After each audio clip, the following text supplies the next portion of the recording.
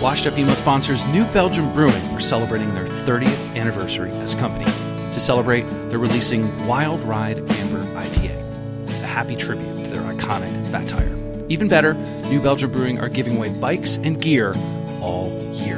Find out more information by visiting newbelgium.com.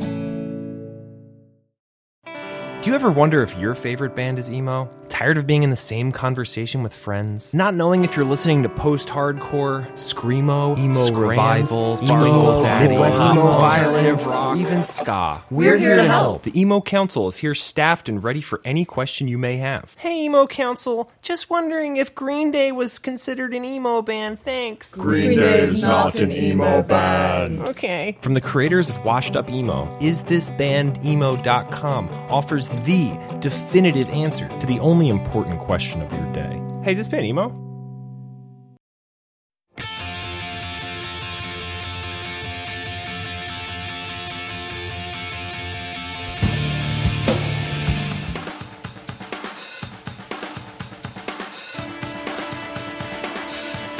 Forgive me for running off to find the one thing I have to do.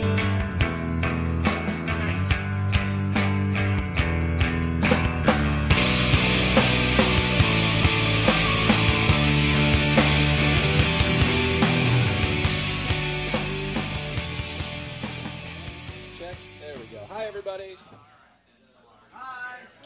All right.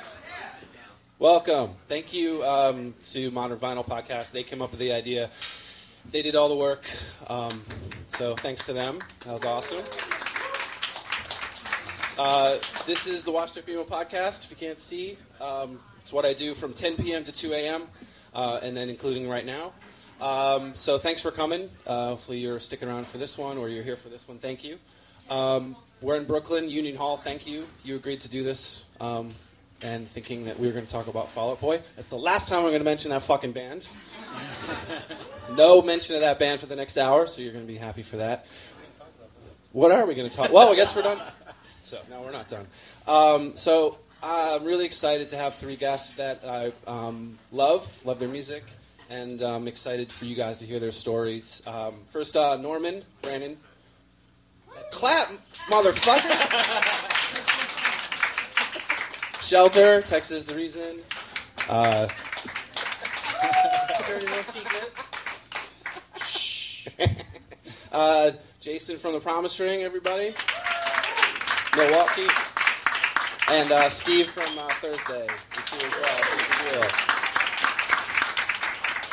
So a quick question to the audience, because you guys are usually sitting on your hands wanting to yell. If you have questions, we'll have time for that after. But if you do raise your hand, I might call on you. So how many have heard of the podcast? Raise their hand. Nice. How many have just listened to the Mike Kinsella episode? Raise your hand. All right. Thanks for... Oh, just one. Okay, good. And then how many are here to meet the Emo Council? Those are a few. Okay, good. That's after. So that's after the podcast is over. We're going to meet the Emo Council. So ground rules, I'm going to talk as little as possible. Yeah, they have the stories. I'm not interesting. So if you want to Snapchat, tweet, please do that. Just use the hashtag WashedUpEmo. And I'm on Meerkat, if you guys want to be super current. I'm streaming this whole thing on Meerkat. You don't even know what that is? No idea. You'll know next week. So you can watch on that if you want later. So first, I just want to, everybody, the DIY culture, it has changed, and how people meet, and I think you guys all met before the internet, right? Mm-hmm. So I think it's archaic ways. Yeah. They met after, but I met these guys in super like archaic ways. Like I met Steve pen pals, sort of. Yeah, like do you guys know what that is? That's like emails on paper. I'm pretty sure I was nagging you at a show for some rare Sunny Day songs you had or something. And then you sent me a cassette. Of course. Yeah. Do you know what a cassette is? Yeah, so that was like 1995 ish, right? And we sort of like, we kept in touch for a while through letters. And then totally dropped out, and then like years later in 2003, I was at a Thursday show in San Francisco, and you came up to me and said, "You don't know who I am, do you?" And I was like, "Shit, that's fucking bold." Yeah, you were, and I thought you were just like, "Do you know who I am?" And I was like, "Bitch, no." But no, I was just like, "No, I don't." And he was just like, and then he rejarred my memory, and I was like, "Shit, I totally know who you are. You're in this band? Weird." So that was, and then Jason. I met you. Well, I stayed at your house in 1992. Oh yeah. Yeah, with Shelter. That's what it was. I was trying to remember that recently, and I was like, I'm officially too old to even remember how I fucking met you. Well, right, yeah. Well, I was in Shelter, and you were in None Left Standing. Yeah. And we played. Was that in Madison? Mm-hmm. Yeah, we played together in Madison, and then when I did a fanzine, which is like websites on paper. Blogs on paper. You sent me a demo tape for The Promise Ring. Oh, yeah. And I reviewed it. And then I was like, oh, I want to play with this band. Oh, yeah, we hadn't met then. Right. I couldn't remember. I was telling somebody, I was like, I sent Norm a tape, but I couldn't remember under what circumstances. It was just blatant self-promotion. Totally. You used me. Trying to get a review. You got the review. Oh. Was it a good one? Yeah. I said they sounded like Soulside. That's big praise to me. So, yeah. And then we got a record label out of that. You did? Yeah. Totally. See, I'm killing it right now. Because then we played together. Yeah. Where was that? Some weird VFW hall in Madison, Wisconsin. And, yeah, and then I took the demo tape to J-Tree. Yeah. Well, Tim Who was really easy. He lived in my room. I was like, Tim, listen to this. This one. Get out of my room.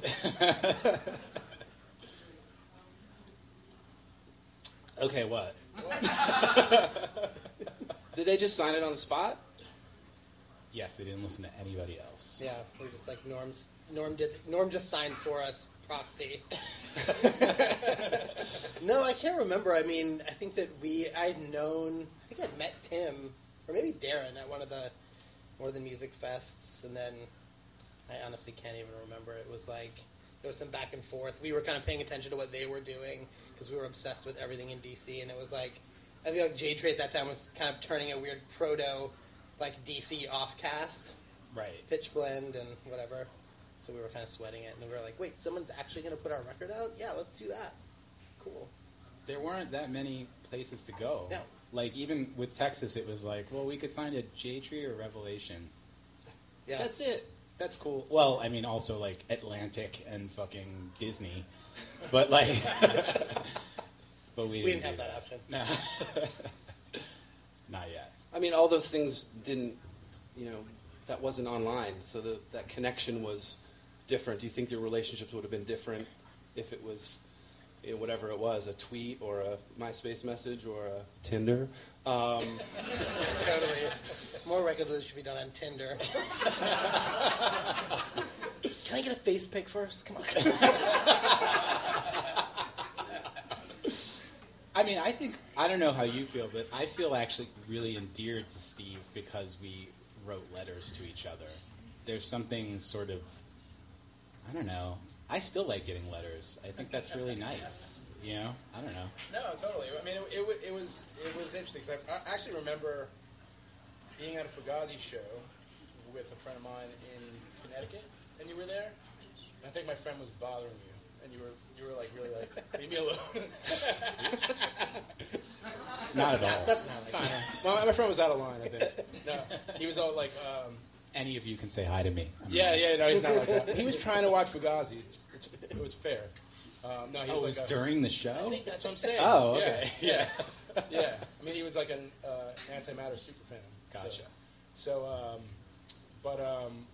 Yeah, it just seemed like we kept intersecting. And, like, even now, like, with how easy it is to, like, be like, hey, send me that rare whatever song you have over email. Like, you can do it from your phone. Now the likelihood of you getting that response is less than then. Yeah. And it was me, like, not knowing you, I think it was outside of Coney Island High, and saying, hey, like, you had that list, the playlist in the issues or whatever, and I was like, I can't find these songs anywhere. And you're like, oh, I'll send you a tape. Here, give me your address. We sent videotapes too, right? We traded some, I think so, like Sunny Day, probably. I feel like it was Fugazi, maybe like DC shit. I think maybe you had like Right to Spring video or something. Even. I might have. But that's what I'm saying. Like, I don't know. Maybe like somebody can. Is it special when someone sends you a YouTube link? Like, I don't know. I'm a little more endeared about the whole thing. So. Yeah. I think YouTube's links are cool. No, it's not. What was I going to put in here? Oh no, you. How did you and Steve meet? Because I want you to tell that story, Norm. Me? What? Steve? Yeah. Did you? Wasn't there? No. The dump. The get hitting. Did you get hit by something? Did I get hit? The boar the day before? Did you? Oh, well, I got hit by a tow truck the day after I met you. The day after. So this dude's bad news. Wait, no. Yes. In San Francisco? Yes. See, that we met before that, though. Yeah, the day after I met you, I got hit by a truck. No, we met way before that. We met, but we reconnected. Yes, yeah. I'm just trying to, you got to be clear here. Yeah. Everything was fine in my life. There were no trucks. It's my fault. Then I reconnected with you, and I almost died. My fault. Yeah. I'm very sorry. You should be. It was either you or... No, I mean, I say that, and at the same time, I feel terrible, because I always think about, like, the first time I really hung out with Saves the Day, it was the day before they fell off a cliff or something. What happened to them? They did some. They had some crazy van accident. Car wreck. And I'm like that guy who's just like, oh my god, it was my fault. Do you think, this is for everybody, do you think your band would have progressed differently if all these things were around now, if it was social, website, all the things you have to do, if it wasn't just putting out a record, finding someone to do it, and then touring, there was so much to do it, would you have, I don't know, would you have been like, wow, Jeff would have been horrible at X or whatever? I mean, you kind of were all... Yeah, I mean, I often wonder now about how it's like it's like catch-22, because in a lot of ways it's like so much easier for a new band to, quote unquote, get something out there, but there's so much now, so it's so saturated. I wouldn't even know where to begin if you're starting from scratch now, where it's like, okay, yeah, you can get your Bandcamp page and whatever, but I don't know. There was something way different about it then. Obviously, well, like a million things way different about it, but like in a lot of ways, I feel like you earned it more, but also now it's harder to break out. To break out, yeah, absolutely. And it's weird. I notice now, like a lot of not a lot. There's definitely a contingent of younger bands that are doing this thing where they know how to brand themselves better than they know how to write songs. And it's really weird because I don't understand, like, we never knew how to do that. And I mean, that's just how it is now. It's just because you learn how to, like, make an awesome website or, like, make your Facebook page, whatever, but then we just didn't even know that was a thing. We were like, okay, let's write some songs. So I don't know. It definitely would have been different. I don't know if we would have gotten anywhere, like, outside of a basement, but we would have still done it, I guess. I almost would argue that it's harder now. I mean, just coming from even the, like, during the day, I'm the general manager for Collect Records. I mean, it's hard to stand out. It's hard to sell records. It's hard to, like, I was just talking to somebody the other night about the fanzine that I did, and I was like, at the end of the fanzine's run, I was selling 5,000 copies of a fanzine. And I was like, that's a shit ton of fanzines. Like, now it's like if you sell 5,000 records, it's like, that's amazing, dude. Congratulations, So, I mean, and I think part of that is just what you're saying. Like, it is oversaturated. Yeah. There is so much. So to actually... Like, I almost get it, like, the bands that, like, are branding mavens, like... No, I get it. I'm not faulting them. No, I mean, I would fault them, too. They were not... No, I'm faulting them. But I get it. I don't know. It's weird. I think that, like, also... I mean, I'm sure that there are small little scenes everywhere, but, like, for Promise Ring, anyway, it was, like, it was such a small, tight-knit scene, and the barrier to entry was very low. Like, you didn't have to be a good musician. You didn't have to... You just had to, like, want to do it, and you could do it. And I think that was, like... And be nice. Yeah, and be nice, and be excited about it. And it was like, you just did it, and it was like, oh, okay, cool, we're doing it. And it was like... there was not like a ton of competition. Yeah, it's like easier to cut through the noise when you're like, there's 3 bands in the town. Right. Great. Yeah. Who were the 3 bands in your town? I can't even remember. Who remembers? No, there were a lot of good bands. I mean, it was good. I think that was like, it was like there was a really small scene, and it was cool because I grew up in Madison, and we were really close to Milwaukee. And he would basically be like, every touring band would come and play in Madison, and then they would come and play in Milwaukee, and everyone from Madison would then go to Milwaukee, or everyone from Milwaukee would go to Madison. It was like, it was just a really like kind of energetic situation. So it was easy. It was fun. I think that late '90s time too. It was hardcore bands, punk bands, indie bands, all in the same show. You all kind of playing with Earth Crisis, playing with Snap, whatever it was. It didn't seem weird, and now that's almost like, I don't know, you feel like that wouldn't happen, or maybe it does, but it just felt, it was more of like you were already friends and you just happened to play because you liked each other's bands. Yeah. I think with Thursday, we tried to keep that, like I think at that point it was dying, that idea was dying out a lot already, and we were trying to always do that, like with who we'd have on a bill, we'd always try to have, we wouldn't care if it would be, Jonah playing solo, or, Every Time I Die, you know what I mean? Like, we always sort of wanted it to be that, because that was what we loved about the scene then, But, I think that's been dying for a long time, unfortunately. But what do you guys think? We had to do some like horribly hazing shows, especially in Europe. Like the first few times we Promise Ring went to Europe, it was still when like nothing even, like in the U.S., like indie was like a thing. You were like, we want to be like Thrill Jockey, we want to be like Sub Pop, Sunday. But in Europe it was like, fuck that. If you're not Madball, like you don't even exist. But though, except for like the booking agents were like, oh yeah, we're seeing this thing happen and we know about these bands, so like we want to bring them over. But then there was like no one for you to really play with except for like you're on a thing where the guy from Madball is on the side of the stage pounding his fist and staring at you, and you're like shitting your pants because you're like, can we just play way longer? Because I'm going to get beat up. That happened. Not Madball, but some other band. We played with Madball. They were like really. They were really sweet. I should say they were really sweet. Yeah. They were straight up like, "Yo, we love you guys." Fury of Five. Fury of Five. I've never played with them. Is that That who you was played who it with? was. Yeah. Oh wow. The guy looked like a That's some New weird Jersey video shit. game character from like, I don't know, I don't know, whatever. It was scary. And real. just say no, they're back. I really did watch a Fear of 5 video the other day. I'm not even kidding. On VHS or YouTube? YouTube. I didn't know if you were still trading tapes. His VCR broke and that was all over. I still have one, but it's in a closet. Exactly. It works. Yeah. No, I mean, I would say that like the European scene for us was maybe a little kinder than for you because we were harder, so we could sort of get away with. I mean, in the U.S. it was fine because we had literally been playing with all those bands. It was like, oh yeah, Strife's coming to town. It's like, well, when I was in None Outstanding 3 months ago, we played with Strife. It was awesome. So, I mean, mostly it was fine, but it was weird. It was a little bit of a kind of.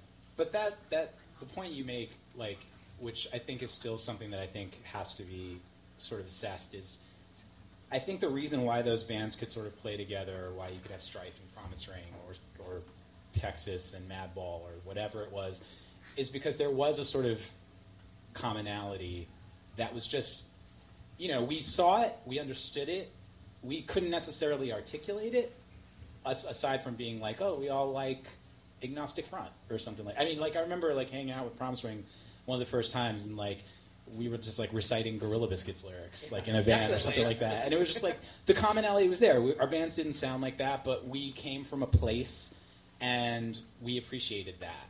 And then I think as time kind of went on, that sort of unraveled, for better or for worse. And the only reason that's a problem is because I did like the sort of way that bands could just play together and not sound anything alike, or the way that like, if you listen to like the compilation record that I put out with Antimatter, I don't think those bands necessarily all sound alike either. You had Garden Variety, you had Strife, you had Quicksand, you had Game Face, but I don't know, in my head it made sense. And in most people's heads at the time, that made sense too.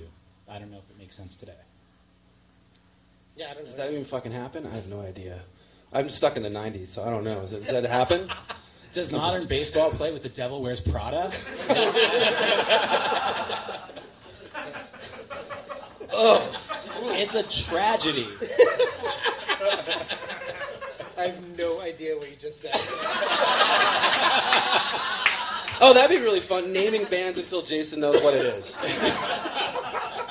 We could be here a long time. I'll bring up the white elephant, emo.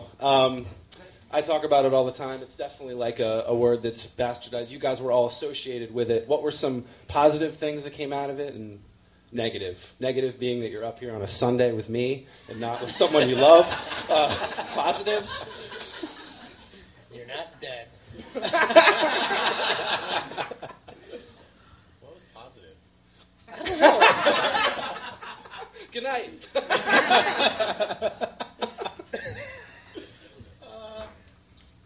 I might have needed this question up front. What was positive? I don't know. I mean, some people still remember. They're still talking about the bands. It wasn't. I guess this. You Yeah. know? I mean, that's sort of. It's sort of nice to be. But I don't think that's what it was described as then, though. Really, right? No, but that doesn't matter, right? I mean, nobody remembers. Like, that. I always say, like, I don't think I get that emo sort of like has morphed and done all the things that it's done or whatever, but I don't really like I look at it as like when most people talk about it with me, they're talking about people that I love, like Friends bands, Promise Ring, or Thursday, or Mineral, or Chrissy French Drive, or whoever, and I'm just like, well, okay, like I guess if that word describes these people that I love, then I'm cool. Like, In the context of 2015, it's like I think nobody really cares. Well, I certainly don't care. Right. I think to your point, but like in 1995, I think the Promise Ring was definitely like vain and ambitious in the sense that like, and fighting for like, no, what we're doing is bigger than that. Like, because we were like, emo was Rites of Spring or whatever, and we don't want to be that. We want to be, I don't know what, Sunny Day Real Estate or Blur. right. It was like, that too, yeah. we don't like, so it's like we were constantly fighting against it. That's like I did That's sort of real. want to be Fugazi, but I also sort of wanted to be Smashing Pumpkins. Like, Totally. Yeah. so. Yeah, I don't know. I mean, was it something that you were that whole time where you're like, God damn it! If someone says that again, I'm gonna. I think that would be overstating it. I don't think like sleep was lost, but if we had to choose what you would call us, we would probably not choose emo. But so, okay, but hang on a second. I still think that being called emo is better than being called screamo. Discuss. Steve? I still think being called emo is better than being called fourth wave emo. Fair enough. Name a fourth wave emo band. They're not even invented yet. Absolutely. So no, seriously. Tell me about screamo for a second. Why do I know what's Because I've never been called that. I want to know. I mean, again, it seems like that's another one of those terms where Jason was saying about Rites of Spring with emo. Then, right? For us, we were just like thinking more about bands like You and I or something like that, or like that whole scene. Like it just seemed like every time a term got like super was getting modernized, basically. It just always changed. It was like, wait a second. You just redefined the color black. Yes, it was like multiplying and adapting to be like, no, it's this weird sect of that. Exactly. So it was really confusing. I mean, I think for us it was really, really frustrating because we didn't see it as that. And then certainly after our band, screamo became this thing that, I mean, we couldn't relate to at all. Like, I don't think we even could have been a part of, But somehow we're in that, genre or whatever. Wait, just to be clear, though, you were the screamer in the band, weren't you? I mean, not by choice. Do tell. I mean, I think it's like for any band, like if you are ambitious and excited and passionate about what you're doing, nobody is like, yes, we are this. I mean, maybe you were metal and you were really stoked. Yeah, if you're 'Cause that was like a badge of honor. Yeah. Right. But I can't think of really anything else where you're like... But actually, it wasn't a badge of armor. Because I remember No, so metal is. When no, check this out. So, and I don't know. So does anybody remember Damnation? They were on J Tree. They were like... Was it Damnation or Damnation AD? I thought it was both. Damnation AD. Same thing. Okay. But they were on J Tree. They were metal. I mean, it wasn't... you know. But they wanted to be emo. No, they... I mean, well, so That's true. I reviewed their record in Antimatter, and I called them metal. And it wasn't, like, necessarily pejorative. Like, I listen to metal. Like, I'm cool with it. I like Slayer, dude. It's okay. It's all right. But, like, but so I wrote this review, and it really wasn't a slam to me. And then a couple of months later, they played at Middlesex County Community College, which was a place that did shows. Uh-oh. And I went to the show, and I'm standing and I'm watching them, and Mike, who sings for the band, and is actually, like, a good friend of mine, starts going off the rails about how they are not fucking metal. And I was like, dude, you're saying that in the most metal voice ever. Like, holy shit.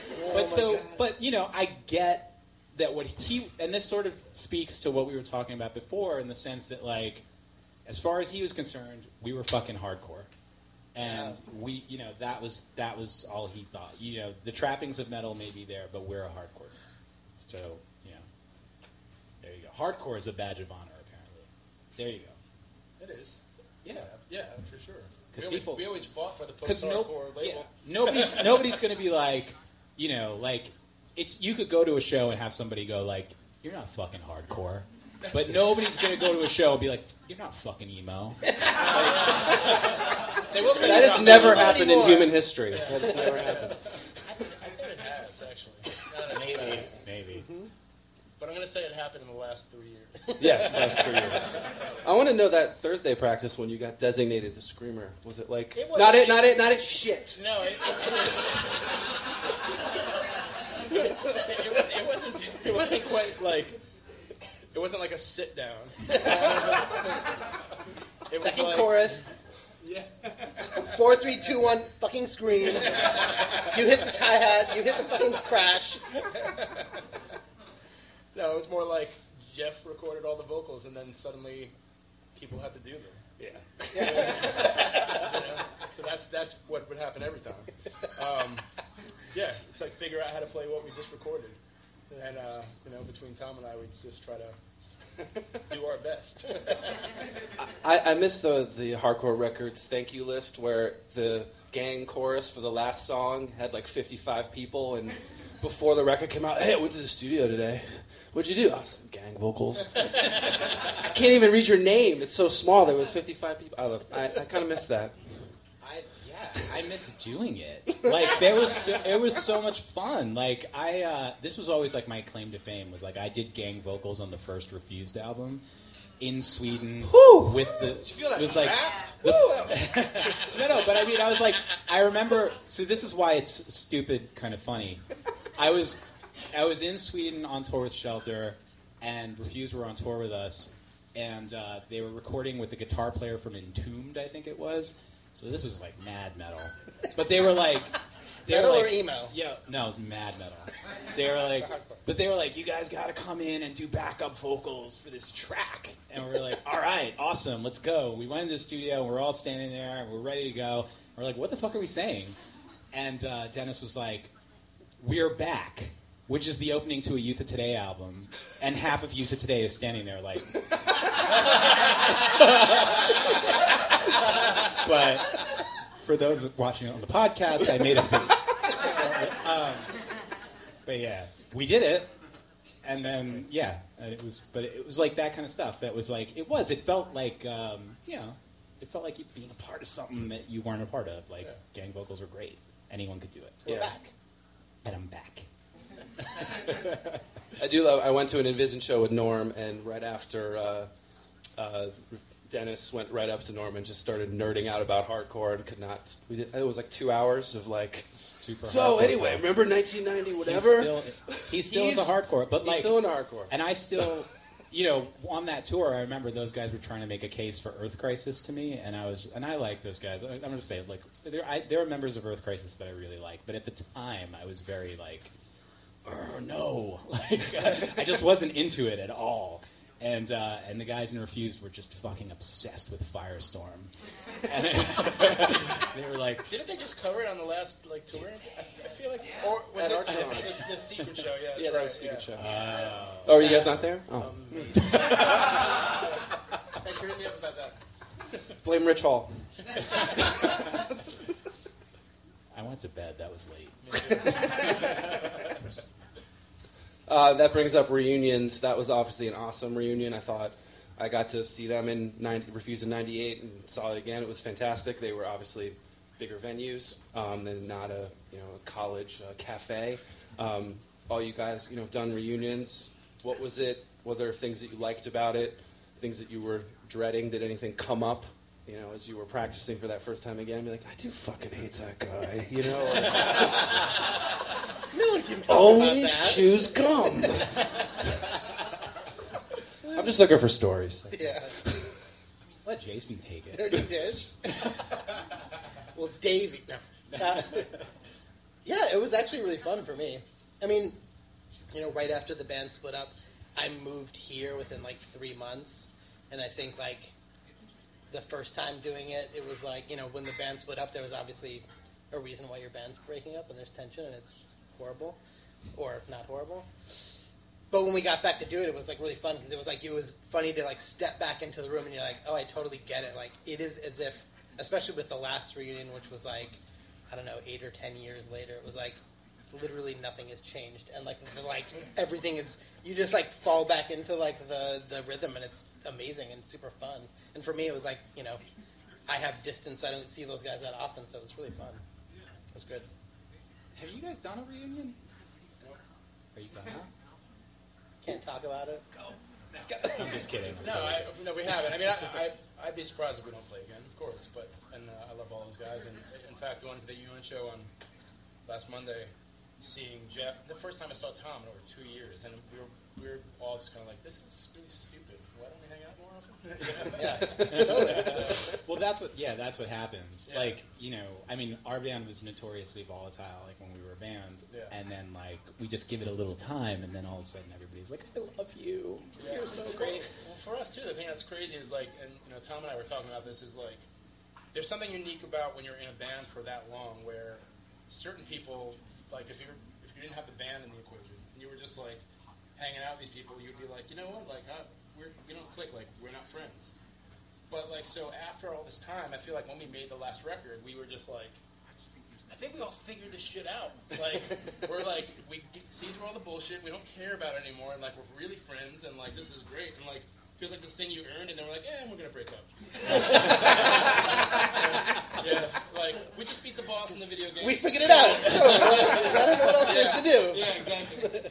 I gotta say though, Promise Ring though. Okay, so y'all remember Woodwater? It's the most. Oh, I'm so glad you brought this up. It's beautiful. I love this record. It's actually my favorite Promise Ring record, no lie. And it's beautiful, and it's nice and mellow. It's a Sunday jam, perfect for a Sunday afternoon. And the last time I saw Promise Ring, do you remember this in San Francisco? Yeah. Was it the Bad Religion tour? No, this was at Slim's, I think. Yeah. And I remember, they were playing these jams, and I'm watching it, and I'm just feeling I've seen the Promise Ring a lot. We went on tour, a lot. And I was like, something just feels off. And they finished the last song. And, like I said, they're just finishing their Sunday jam. And all of a sudden, Jason's smashing his guitar like he's in fucking Kiss.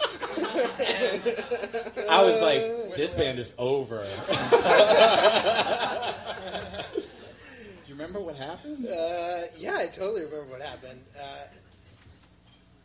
It was just a mistuned guitar, and I was like... Just a mistuned guitar. At my wit's end. It was the straw How that can I broke the fix camel's this? back. No, it's that was totally it. It's funny, you fall back into those rhythms, and it's really great, but the flip side is it's everyone hasn't changed either, and I think that stuff is all there, so you can do a reunion, it just can't be too long. Right. Yeah. As soon as you get back to the other end, it's not as good. That's your guitar was mistuned, or somebody else? Mine was mistuned. And it was a cheap guitar that I bought, and I was like, I don't know. always wanted to probably moderately drunk and frustrated, and thought, oh, I was going to do this. And the great thing was, I remember like starting to do it, and I was like, "Oh, this is not going to work," because I remember like trying to break a shitty guitar at some point, like in the privacy of my own home or somewhere else, and it was really hard to do. This guitar, I don't know what it was made of. It literally just like hit the ground and just exploded, and I was like, "This is fucking awesome." It was very gratifying. Yeah. That was a really nourishing Because moment. there's nothing worse than when you're trying to break a guitar and it doesn't break. And you're just like, fuck, everyone thinks I'm weak. Which actually is a good. I think this is a Texas promise ring story with someone in promise ring who I'll not name. But we were on tour More drinks, somewhere, please. More and I remember drinks. someone getting really upset and like storming out of the show. I was like really mad, and I'm gonna kick this fucking van. And like kicked it and got their shoe stuck in it. And it was like so genius. That was in your band, though, right? That's my band. Okay, yeah. That's great. Yeah. But he That's really did, healing moment. by the way, though, I was saying, he cracked the code right there. He just said something that if you've ever been in a band that's thinking about reuniting, put a deadline on it, all right? Because otherwise it's weird. But, because everybody's like Texas the Reason. We were like 21 shows. Boom. Done.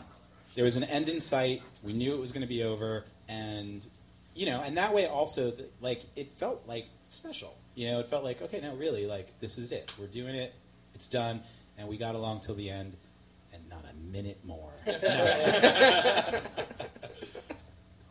I imagine that's not an easy discipline that most bands would have, though. You know what I mean? Totally. It's hard because everybody's, like, offering you Well, you sit Cadillacs there and go, and shit. I even hearing you say that, I even go like, well, how do you know it's not going to be work past that? And we all know that's Well, probably and for some right. people it does work, though. Yeah, I mean, exactly. Dismemberment Plan is kind of totally genius. It's like you don't have. I think like when your band is breaking up, there's like that weird awkward thing where it's like there's a reason for it, and it's like kind of coming unhinged. Where like some people don't have that. They don't like for Promise Ring anyway. We held on really tightly. Like we were like we care about this shit so much, and that's kind of was like eventually creates the tension and kind of is what makes things go off the rails. But some bands I've seen where it's like they're just not that fussed about it. They're like, it's Right. cool. We're making another record. We care. We're going to do a good job and probably make a really awesome record. But they're not like so like fussed about it that it like. Right. I Makes can't it change explode. myself, though. It's like I'm a fussy person. Yeah, me too. Sorry.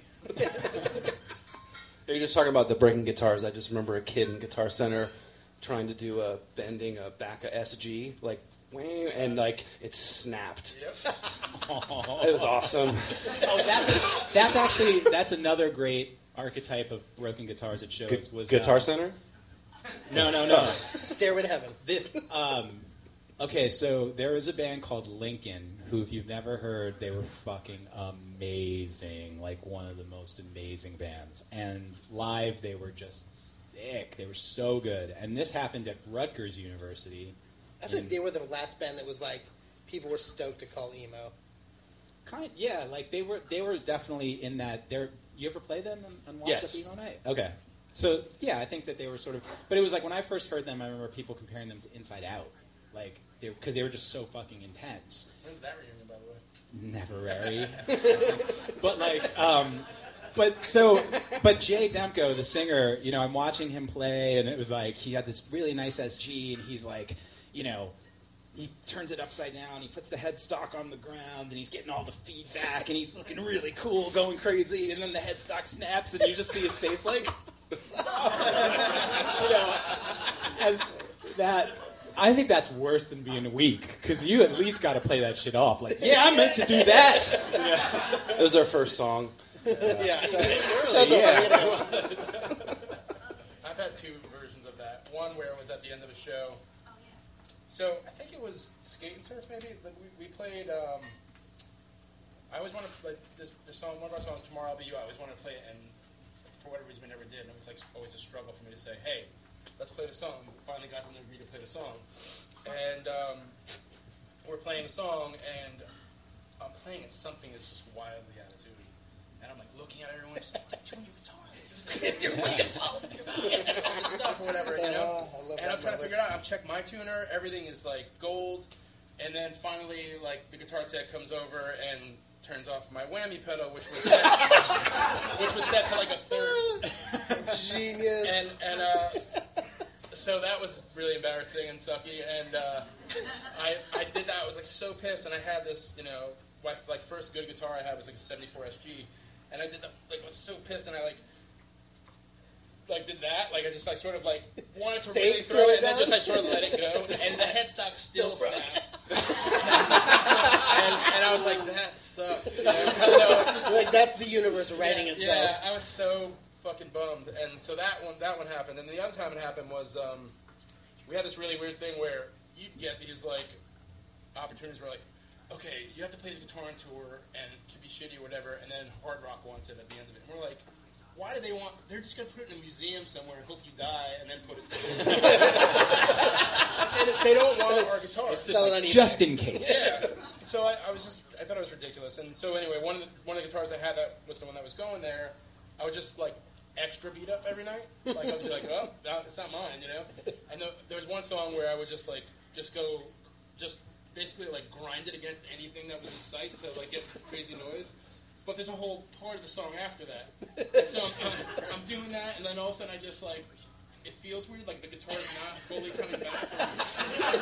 I see the neck just sort of like going out. So at that point I was like, okay, I can totally do it. And I just like smashed the shit out of it.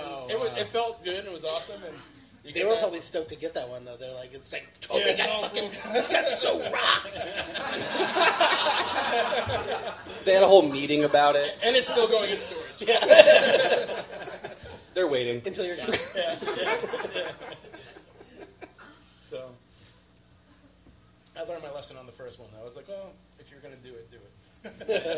I've never broken a guitar. Like, I just can't. I tried to once, and then, like, I did that thing where, like, I sort of tried and then realized it was going to be really hard and was just like, no. So then I just kicked it. Yeah.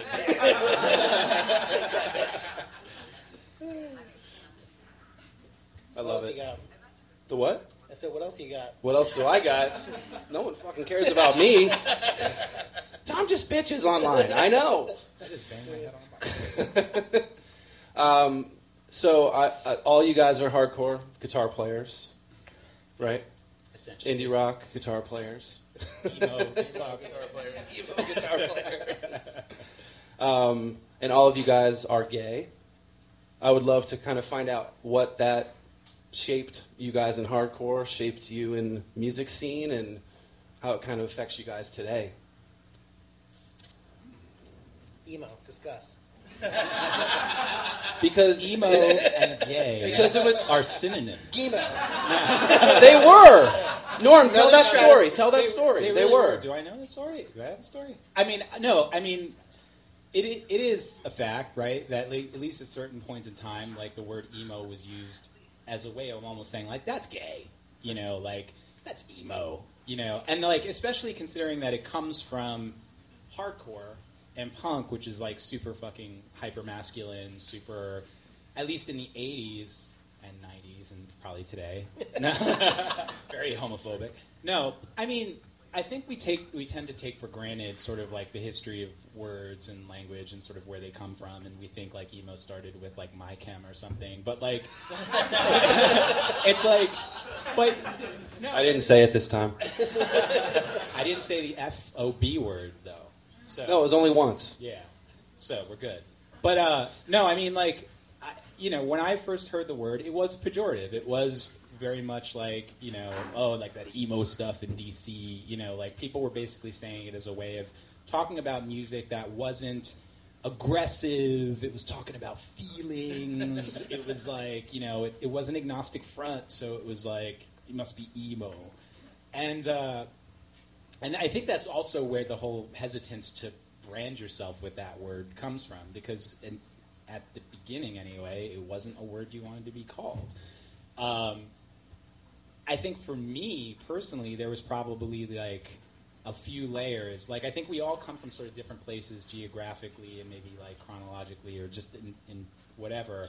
But for me, geographically and sort of like in terms of time and place, I grew up in Queens. I grew up in New York hardcore scene in the 80s.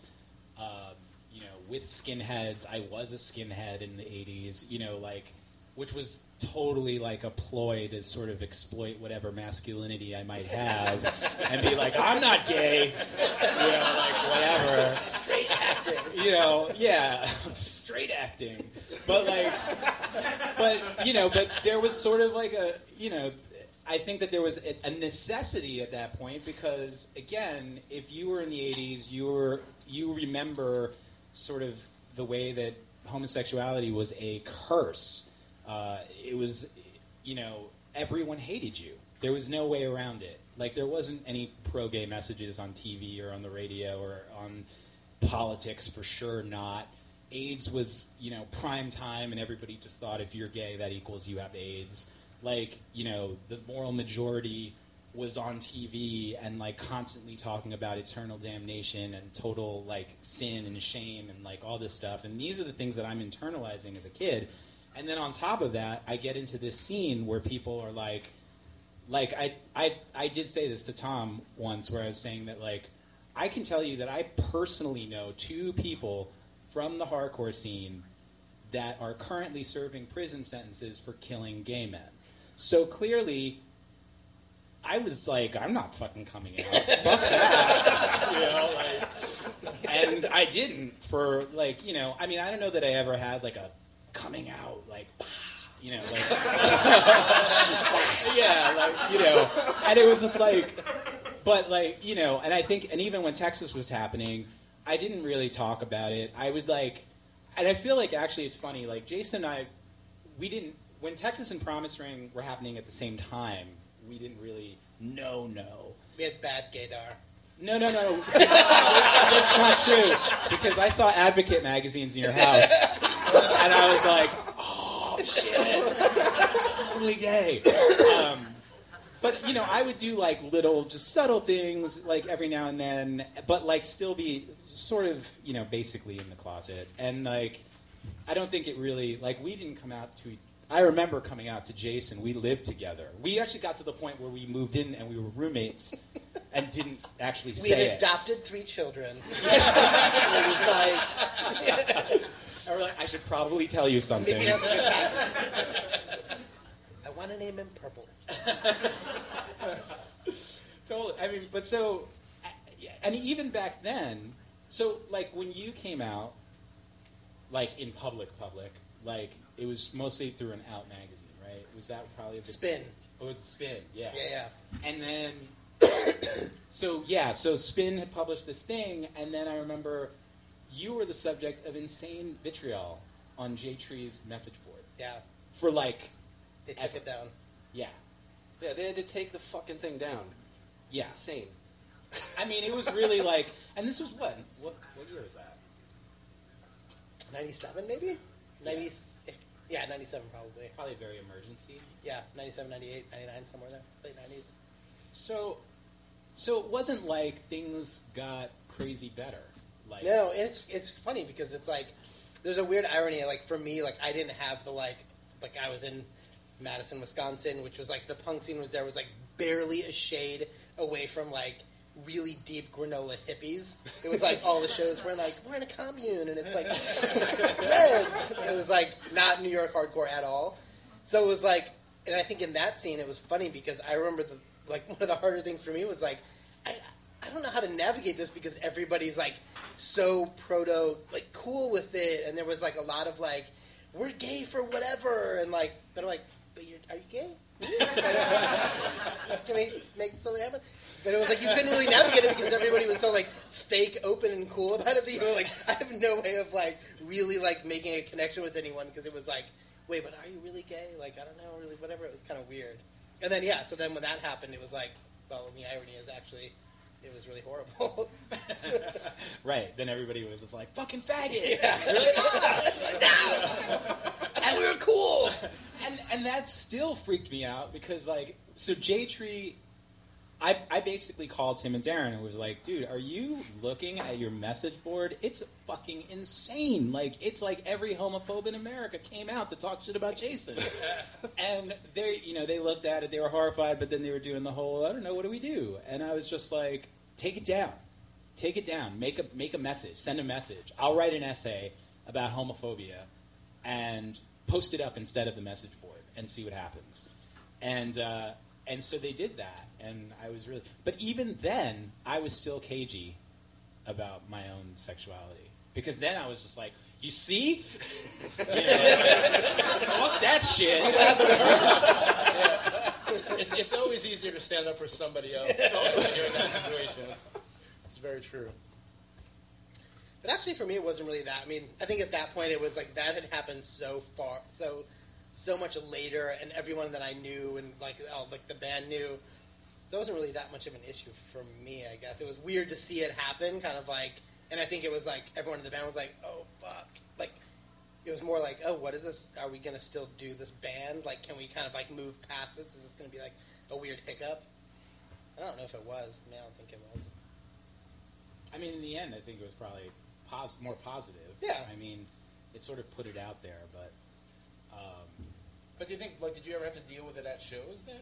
Like, after that? Like, only, like, maybe twice. And actually, for me, it was better, because I was like... You know, it's weird, like, music... I mean, it's not weird.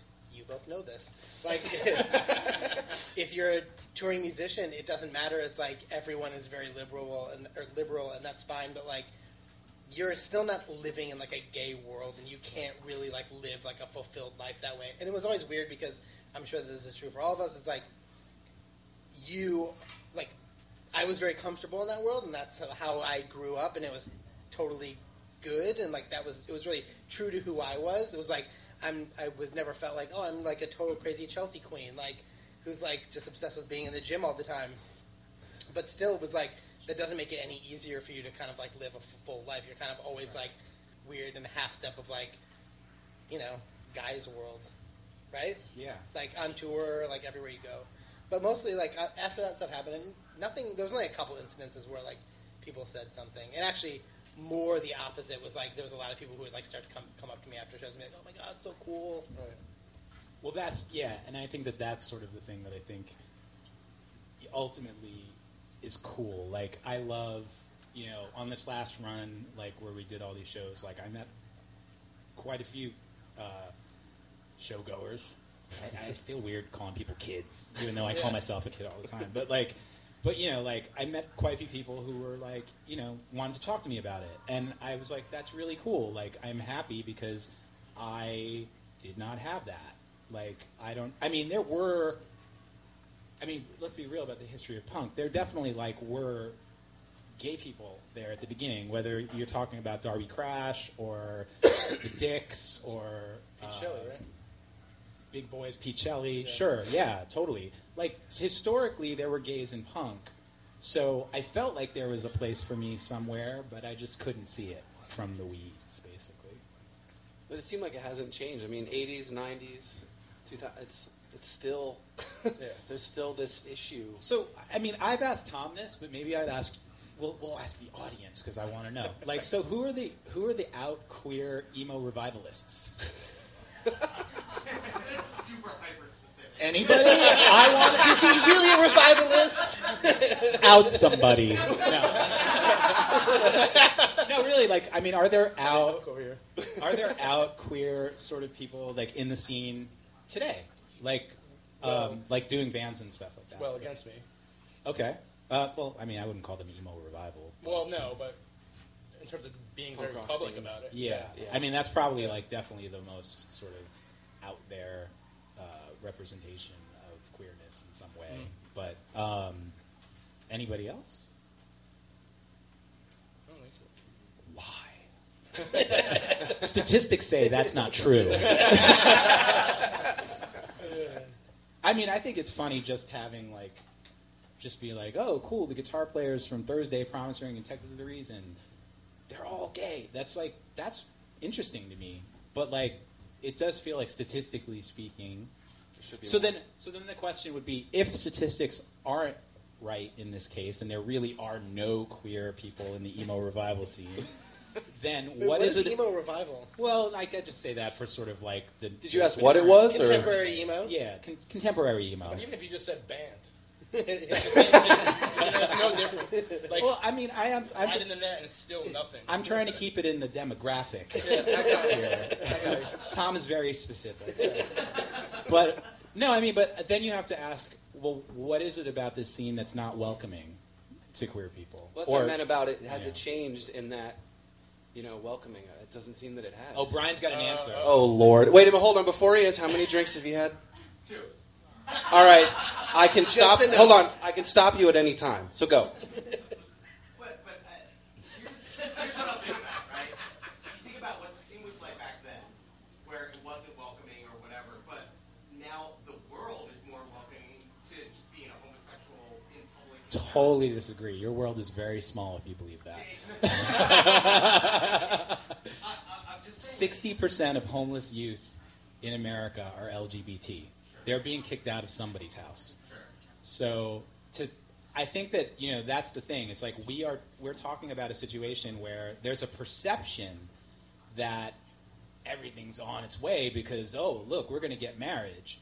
But marriage is really like, in terms of like prioritizing, I don't even think it's the most important thing. I mean, there's a lot of stuff that's going on. I mean, I was just looking at the numbers on LGBT violence, and I was just completely, like, mortified. Like, every day there are, like, 3 or 4 hate crimes happening in America towards LGBT people. So I think that's something to sort of, like, separate, from. But what I think your larger point, though, is that, like, the scene is sort of a reflection of the broader culture.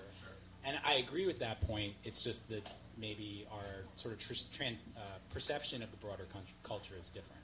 Sure. Did you feel it open, Steve? Like, what did you feel like when in the 2000s? My experience, no. I mean, for me, like, I didn't even, like, I didn't tell my band until, like, toward the end. Like, I was, my coming out process was very late in the game for me, and was over the span of, I mean, it's still happening right now. So, but for me, it was like, I'm going to tell these people, and then hit the brakes. Holy shit, like, freak out. And you know what, like, and I kept doing that, it's like, okay, like, do that, and then your level of anxiety goes nuts, and then you go, well, wait a second, when I did it last time, it helped, let me do it again, and like, so it's different for everybody, but, no, I mean, here's the other side of it. For me, I have not had one negative, reaction at all, at least not to my face, or, so it's all been positive. And so for me, I just go like, wow, it really is just in your head,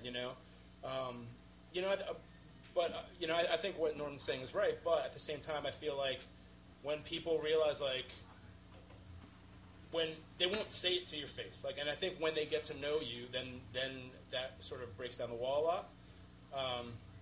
It was definitely very different for me, and it was ironic too, because like here we are, like clearly, speaking about the gay agenda, whether it was a song with Paris in Flames, and like we had a song about Matthew Shepard, like, and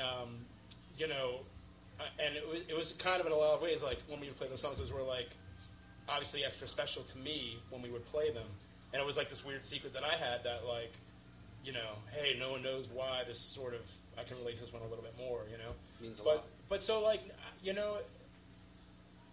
I guess I didn't, I was worried, like, yeah, sure, I was worried, but like then when I did it, like I said, like everybody's fine, and so it was weird. It was, so I don't know, like I guess I'm trying to see, like, did I feel like it was open? I must not have, otherwise I probably would have done it sooner, but I don't know how much of it was sort of up here and how much of it was like actually like sort of in my face, But like, like I said, the guys were like, cool, and like I said, it's all been positive, so. That's great. It's been interesting. Yeah. Yeah, I mean, being able to have those, I love the pump the brakes thing. Being like, yeah, wait a minute, no. Yeah. It was just like, I'm going to tell you this, don't tell anyone. Whoops. Yeah, exactly. I mean, when you think about the sort of like mental warfare that most people go through during that whole process, it's really like, forget about the outside world for a second. Like the inside world is like always crazy and always coming up with sort of like the worst case scenario as the thing. And almost always it's not going to be the case. But like even in my case, like I didn't come out to my parents until I was 30. And part of that was because I knew very well what the response was going to be. And their response was, I've never talked to them again. So, I knew what that was going to be. I just had to make peace with that. Because my parents, are fundamentalist, born-again Christians, and they were not stoked. And they, and it's cool. I can laugh about it because it's like I didn't like them that much anyway. But it's also sort of, it's tragic too because I just feel like, wow, like you were totally willing to just like throw your child away, basically. Like I don't even exist because of this thing that I am and always have been. So that's, I get a little bit. Like, I didn't mean to, like, get crazy, Brian, but I get a little, I'm just saying, I get a little bit sensitive when people are like, everything is amazing, it's a great time to be gay. TV. Yeah. They have their own network. Yeah. Yeah, but it's still in, it's not even HD. That's the camera nerd in me, but that's for real. That's funny. It is remarkably better than it was, but it's still not there. Yeah. Obviously, because there's no gay emo revivalists. There's not. If there are, that's awesome. Is there something you'd like to tell us, Tom? No. Does anyone have any questions for this esteemed panel, the Emo Council, who are here? You haven't seen them, but they're here. They're upstairs, playing bocce. No questions? You guys want to drink more? Oh, my God, the bartender.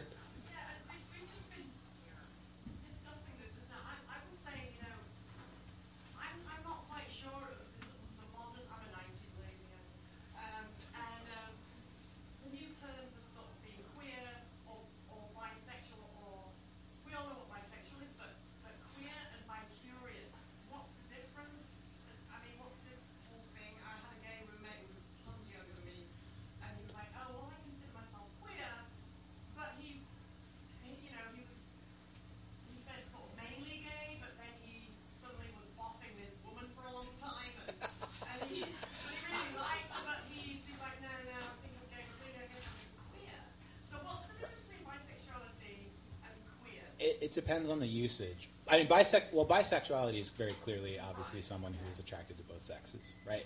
But queer is generally, it's still sort of a divisive term for certain people of a certain generation, for example, maybe who feel that you shouldn't take back that pejorative word because it was so horribly applied. But the way it's sort of used in academia and sort of like in popular language now is sort of as an umbrella term. So queer basically being, instead of doing the sort of alphabet soup of the LGBTQ, all that stuff, queer can sort of refer to all of it in some sort of umbrella. And for me personally, I like the term because I like the idea that I think personally, my personal opinion, I think sexuality is fluid. I think that social restrictions sort of determine how people express their sexuality in a lot of ways or how they feel about their own sexualities. And queer is just a term sort of acknowledging that fluidity. So I like it for me. Queer used to be offensive way back. Sure, yeah. I mean, it still is depending on how you say it, I guess. I'm sure that somebody with a brick somewhere would love to call me a queer. And you'd be like, yeah, totally. Sexuality is super fluid. Are you an academic? You have like a split second to find out. Any other questions? Yes. Bob Mould just released a book, and he came out in his late 30s, and in 92, 93 he came out officially, I guess, in Spin. Mm-hmm.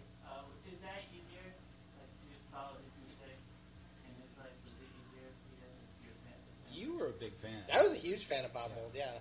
And I think I knew that he was gay, and I loved him even more for it. And Grant Hart was gay, too. Yeah, So Grant it Hart like was too, yeah. Two-thirds of queer Husker Du band. was gay. That's amazing. Yeah, I mean, totally. I think it was, any sort of little nugget that you could grab onto. I mean, the funny thing is, it's like, even when I moved to New York, I remember, like, if you're like, oh, I'm this person who's, like, a musician, and I, like, live my life in, like, weird clubs and, like, go to bars, but it would be, like, for me, like, I remember going to the Phoenix and being like, I cannot believe this gay bar has fucking Radiohead on the jukebox. Like, this is insane. Like, I found my home. Like, I'm gonna live here. This is amazing. You know, so it's like you're really like grasping for like a nugget and can nourish you for years. Yeah. And so, I mean, and that's actually, I think, like, it's very different now. Like, it's insane to me that, like, if you want to sort of live, it's like, it's just much more broad now. I think gay culture is more broad, not necessarily. Well, it's also weird because it's like it used to. Yeah, I mean, there was that time where, like, you know, seeing someone like Bob Mould and like sort of seeing yourself in him was really helpful and inspiring in some ways. But now it's like, you know, you can really go to a gay bar, any gay bar in New York, and it looks like a new pornographer show or something. Totally. Like, it's just everybody's wearing this. Look, Yeah. They look like you. You know? It's a totally different thing now. I mean, but like in the 90s or whatever, it was hard for me because I was definitely going to different gay bars, or there was a gay coffee shop called Big Cup in Chelsea, and I would go there sometimes or whatever. But it was like I didn't see myself in the sort of people that, you know, the style and sort of like the look at that time. It just, and what people were into, it just didn't resonate with me. I felt a little lonely. Any other questions? Yes. I don't want to change the topic, but Change it. I'm very curious, like, who owns? This is like more, I guess, modern vinyl, but like, who owns your masters? Like, do you guys? This is very much as a band. Like, I know Thursday, collects releasing a Thursday record. Of Thursday, like, what masters do you own, and what have you like licensed other people? I'm very curious on how that works. You put out so many records. It varies from deal to deal, for sure. Yeah. Most of the time, you do not own your masters. Mm-hmm. Someone gets Your them from masters you. on you? Yeah. Yeah, basically. Yeah, I don't think we own any of them. You own Waiting. That's yeah, it. now we own. Yeah, but that's just recently. Yeah. Yeah.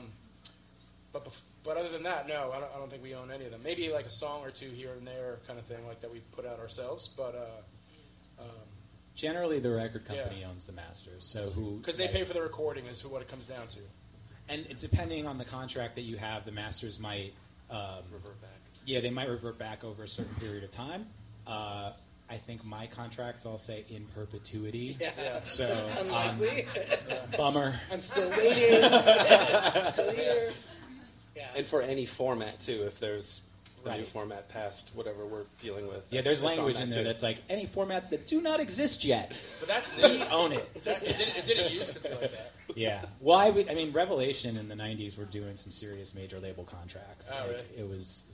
It was like a 36-page contract. It was just like, holy shit. I can't remember which ones exactly, but there are some bands now that like the reason they're not on like iTunes or Spotify or Audio or anything like that is because that clause wasn't in their contract, and now they're fighting to renegotiate it, and so it's all stalemate, and they're not getting released or whatever. Yeah. So But we would all love our masters back, yeah. and Collect would be happy to release them all. Any more before we wrap up? Oh, such a great audience. Well, that's it. Sorry. Does anyone need to ask anything from the Emo Council? I can. No. They're here. All right. Okay. What? Bring me the horizon. Bring me the horizon. Yeah. Hold on. Not emo. Stop laughing. Yeah, that's a no. Cool. I'm going to let everybody plug something real quick. You're going to plug Collect Records, so... CollectRecords.org. Jason, you want to plug anything? No. Thank you for doing this. Steve? I have a new band called States and Kingdoms. We're slowly trying to get something out. We've been a band for 3 years, and we have 2 songs online. So that's going on. Things move slowly. Jason was there for 2 practices. I tried. It was too hard. I had to face myself in the mirror and say, like, you are not a musician. Cool. Thanks for sticking around. Thanks for Modern Vinyl. WashedUpEmo.com. This podcast, it'll be up at some point. You've been watching it on Meerkat. If you guys don't know what that is, you can watch it later. Or you can't because it's live. And then isthisbandemo.com. If you want to know if your band's emo or not. Is this band metal? Is this band hardcore? Is this band punk? Or is this band indie? Those are not those are not part of the emo council, so I can't vote if they're correct or not. But you can go to that. What'd you say? No crossover? There is a crossover, but the emo council, they don't deal with those other ones. There was the one, the Touche Amore guy was so pissed he wasn't in hardcore, and I had to yell at the guy that did it. He was so pissed. I was like, who fucking forgot Touche Amore? That's fine. Yeah, magic. No, it's just for fun. It's a joke. Thanks for listening. Thanks, Union Hall. It's not a joke. Bye. Thanks for coming.